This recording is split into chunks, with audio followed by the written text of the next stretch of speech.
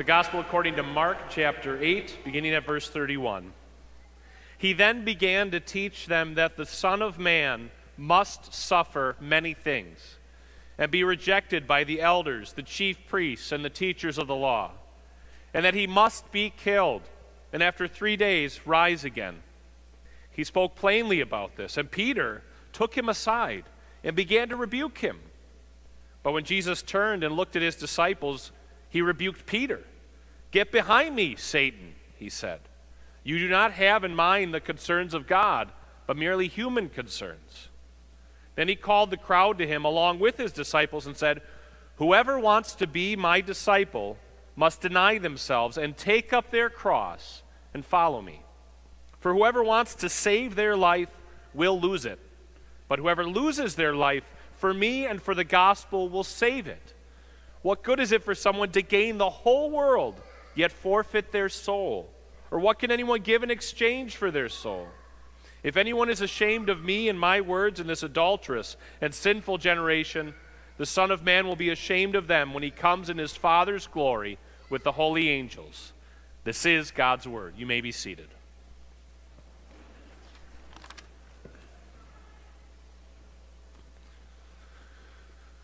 Grace and peace be yours in abundance through the knowledge of God and of Jesus our Lord, dear brothers and sisters in Christ. There comes a point in many a Christian's life when they're ready to go home. And I'm not talking about to a physical address, but they're ready to go home and be with Jesus. Whether after a long and difficult life or a tiresome battle with sickness, whatever it might be, maybe they're just well along in years and they just say, "I'm ready to go." Usually they're okay with it, but sometimes their family is not. And this is not a bad reaction. Death is always a very startling, awful thing because God never intended death. He made a perfect world.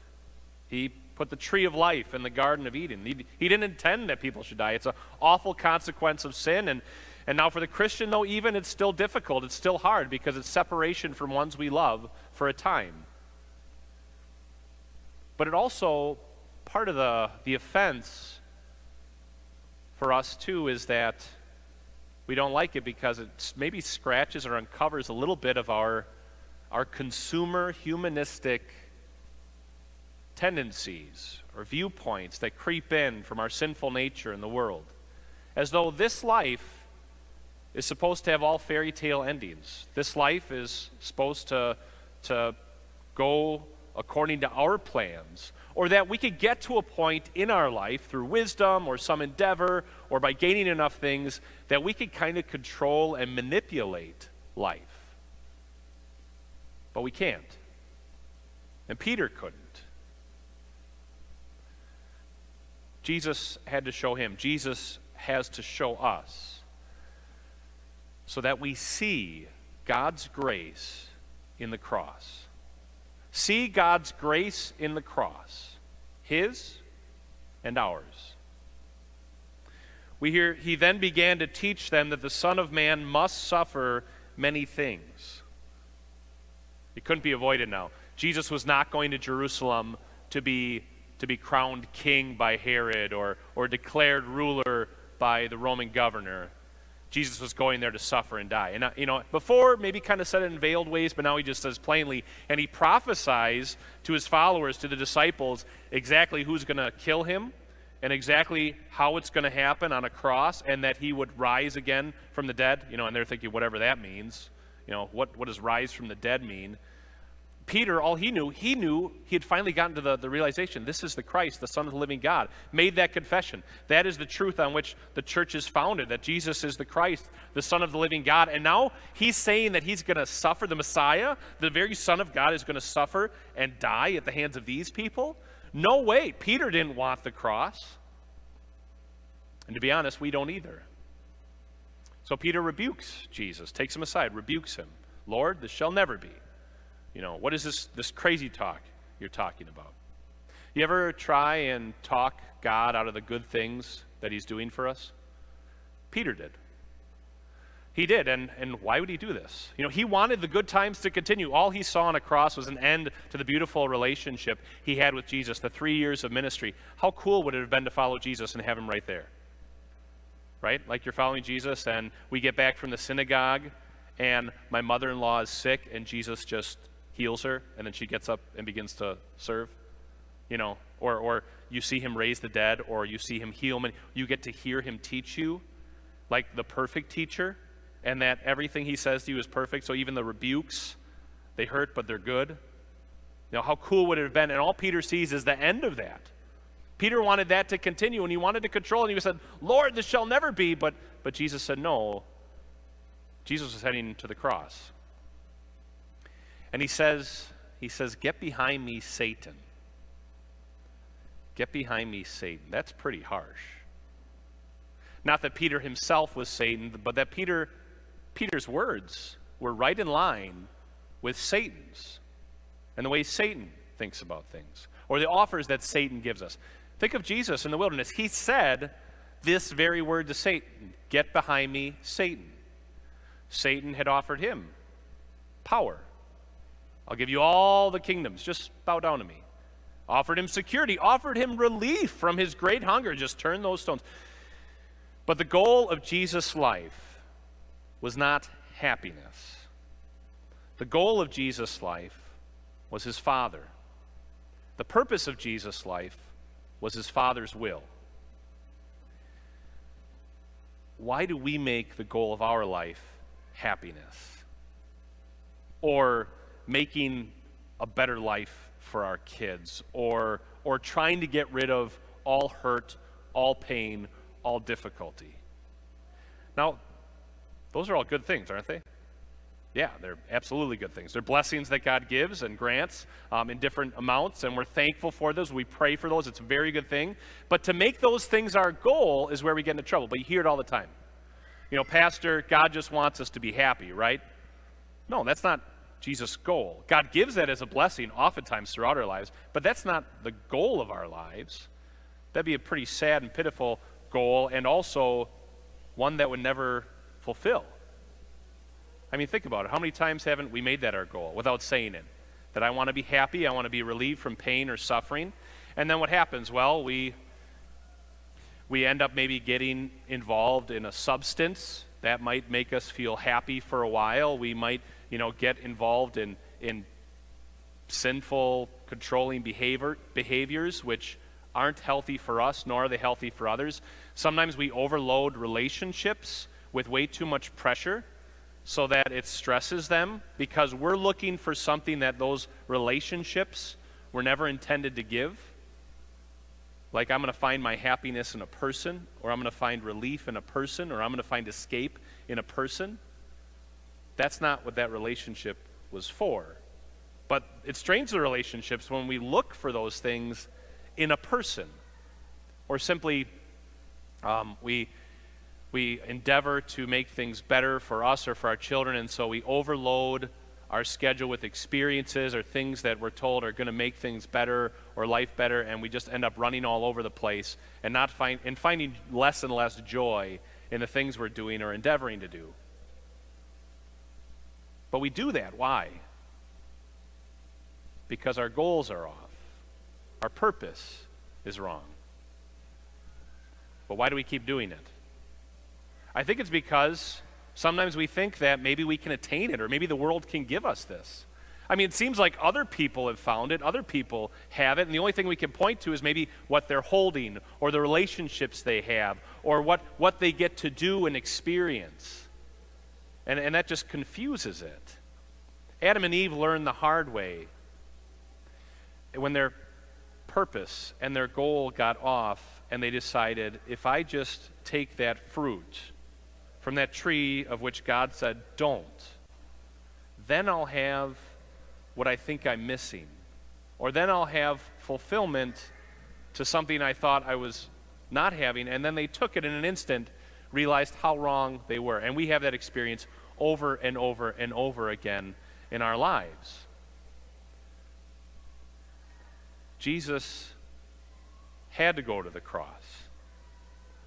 Twice he says it. The Son of Man must Suffer. It is necessary, sometimes translated. No, the Son of Man must be killed, and on the third day rise again. Why is it a must? Jesus went to the cross for you and for me. On the cross, you see two beautiful things about God. One is that he is just, which is a wonderful comfort. Whenever we suffer or we feel that we suffered an injustice and no justice in sight, we know God is ultimately just. He always sets things right. And God set things right on the cross because he punished every sin and every sinner to the max penalty, hell, for all eternity. Second thing we see about our God in Jesus and his cross is that God is merciful. God is truly merciful and gracious, giving to the undeserving. Because what did Jesus do with the cross? He took upon himself all of our sin, all of our shame, all of our running after, just messing up our goals, messing up our purpose, and sinning in the meantime. And he took all of that upon himself, all of our shameful words, all of our shameful thoughts, all of our shameful deeds, and God allowed him to bear that punishment. And then he punished his own son with what we deserved. So that second thing about God is true, that he is merciful and gracious, because then he sets you and me free.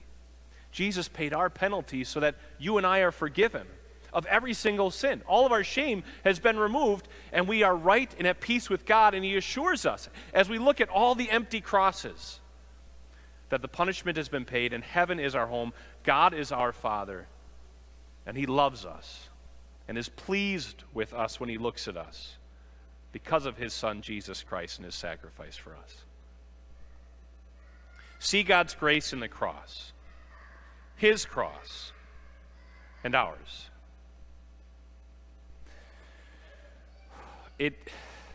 I don't know, no. You have to teach them. You have to teach your children. Now, remember, I'm not supposed to tell direct stories about my children. I'm on strict orders. However, I'm going to tell you a story in general about children. Sometimes you have to train them to say thank you, right? Because they'll get that gift from someone or that present, or whether expected or unexpected, and what do? They run right to that gift, they open it, they start playing it. If they have siblings, in general, sometimes they'll want to run away from their siblings so they get to play with it all by themselves. And that becomes the most important thing. And what do the parents have to remind them to say? Let's say it together. Thank you, right? You ever have that? Obviously, you've had that experience, right? And it's just a common thing. We start to love the gift or the blessing more than the giver or the one who blesses. It happens all the time. You're struggling with that kid at the kitchen counter, almost holding their hand to scribble out a thank you, to send in a card to the person who gave them a gift, rather than just immediately being surprised and overwhelmed that anyone would even give us gifts. As undeserving as we are, as sinful as we are, yet we get all these wonderful gifts and blessings, and then just to revel in the love that God has for us in all these blessings he gives us. When he does give us happiness, when he does give us, a better life for our children, when he does give us all these things but also to recognize it when he also gives us crosses. Now, Peter didn't want the cross, did he? Peter first rebukes Jesus. Then what else did Peter do? When he got to the Garden of Gethsemane, and made all those boasts, I would never leave you, I would go to death with you. And then as he was cutting his way to freedom and glory in the garden, cut off the guy's ear, and Jesus heals and tells Peter to put away his sword. That was too much for Peter. He couldn't handle it. He didn't want chains on his hands and follow Jesus, and so he deserted him. And then later he denies him with cursing, and then he goes out and he weeps bitterly. His faith had faltered. He despairs of himself. He does not understand how this cross could be any good, and so also we sometimes struggle when we are not happy, struggle when we have awful times, struggle when we are persecuted for our faith, or we have an inner struggle that just because we are Christians and we don't know, why is God allowing this? How long, oh Lord? Do you even know, Lord? Do you even care? What are these crosses? What is the cross for you and me? It's not the cross which Christ suffered on to pay for our sin and hell. No, we can't pay for our sins. That's been done on Jesus' cross. It's not just anything bad that happens, because bad things happen to unbelievers too. But what is it? It's all the different times that we struggle, that we suffer, simply because we're connected to Christ. Whether it's an external thing and people look down on us because as Christians our goal is God and our purpose is His will. So with that goal and that purpose, the world's not going to agree with it. And so when our friends want us to go along, or our co-workers want us to join in on something, and we don't, and then they look down on us, or we're passed over for promotion, or people think us weird, or we're left out when we want to be accepted, or simply maybe it's the inner struggle that we feel and doesn't seem like anybody else feels, but we feel because our conscience convicts us of some certain path that the world approves of and celebrates, but we say, no, I can't do that. All of that is bearing the cross, because God is our goal, and His will for us is our purpose in life. And is it worth it? Jesus lays it out for us. He says, whoever would come after me whoever would be my disciple must deny themselves and take up their cross and follow me. This is part of living for our Savior. The struggle. There are cartoons going on. My kids watch, the kids in my house, whom I may or may not be related to, watch an appropriate amount of cartoons in our house. And sometimes in cartoons you have that picture of, like the little good version of you on one shoulder and the bad, evil version of you on the other. As Christians, that's us. That's a picture of our life. It's actually a really good picture, because there's always that constant struggle. This is the cross we bear. This is the cross we're sick of. This is the cross that will only be for this life. In heaven we won't have that burden to bear. But we bear these crosses. And is it worth it? Well, Jesus says, if you would follow after me, you're going to have this cross. And God only gives us what is good. Might not always be easy, might not always make us happy, but He gives us what is best for us. Jesus put it this way. He said, what good is it for someone to gain the whole world yet forfeit their soul? There's really not a comparison. Think of how valuable who you are is. As Christians, you have God's love. You have assurance time and time again of God's forgiveness for you in His word, in His promises, in His sacraments, all for you, so that you know you are loved, you are forgiven, and God goes with you, and God is your Father, and God watches over every single moment of your life, and He is so concerned for you, and that He fights for you. He puts things in your life, whether you like them or not, that are always going to keep you close to Him, that are always going to mature you, help you, train you, grow you. Now, the world can offer you everything, but it never fills. It never fulfills. It does not compare with the glory that will be revealed in us when Jesus returns to take us home. And the glory we have now as children of God, as saints in God's sight.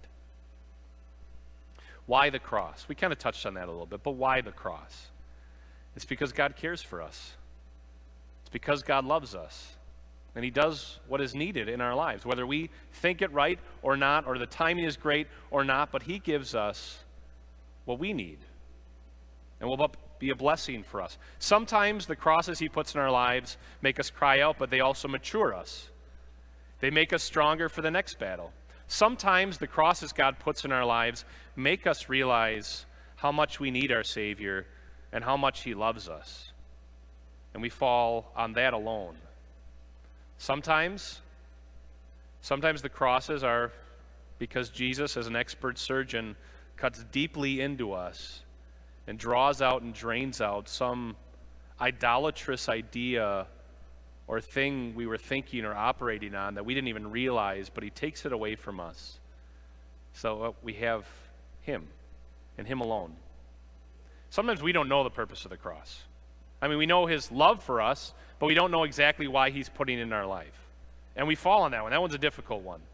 Maybe He's doing it not only for us, but He's doing it for someone else to see, or some other blessing in someone's life. But we simply trust and know because He is the one who gives it to us, the one who loves us, the one who has forgiven us, the one who is going to change our address from an earthly address to a heavenly one. And so we take this cross. And we follow him because he gives it to us because he loves us. Brothers and sisters in Christ, Scripture is full of explanations on this. It talks about the cross all over the place. And you'll see it. You know, the writer of the Hebrews, Jesus bore his cross willingly for the joy set before him. And he just, what? Like, suffer many things. And during Lent, we talk about the many things Jesus suffered, but for the joy set before him, because of what it accomplished, that you are now his. And heaven is your home. That brought him joy. James said it this way. He encourages us to consider it pure joy when we face trials as being Christians, because they produce perseverance and maturity in us. Peter tells us to even rejoice when we suffer because we are Christians. For not only does it show us that we are Christians, but it will make it all the sweeter when Jesus is revealed in his glory. And Peter says, don't be surprised that you... Wait, Peter said that? Peter, the guy who ran away from suffering? Peter, the guy who couldn't conceive of a cross being good at all, Jesus' cross or the crosses he was having to bear? Yet he talks about it all the time. Read, this afternoon, if you get some time, or make it a priority, 1 Peter, 2 Peter. Read through it and you see Peter talks about the cross all the time. Jesus and also the crosses that he gives us and the blessing they are. Peter. When Jesus rose from the grave, Peter's perspective changed a lot. As Jesus appeared to Peter, as Jesus forgave Peter, as Jesus reinstated Peter to be his disciple and to go out and proclaim this message. And then on Pentecost, when the Holy Spirit comes in this powerful way on the disciples and he stands up to preach, all he can talk about is Christ crucified and risen. Why? Because Jesus had changed his perspective, his goal, his purpose.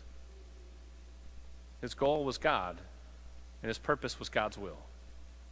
Dear brothers and sisters in Christ, see God's grace in the cross. His, because it means your forgiveness and eternal life is yours. Ours, because it means that God is continually conforming us to his will, continually keeping our minds set on him and his love for us. And that the cross is only for this life, and heaven will be relieved of it. See God's grace in the cross, his and ours. Amen.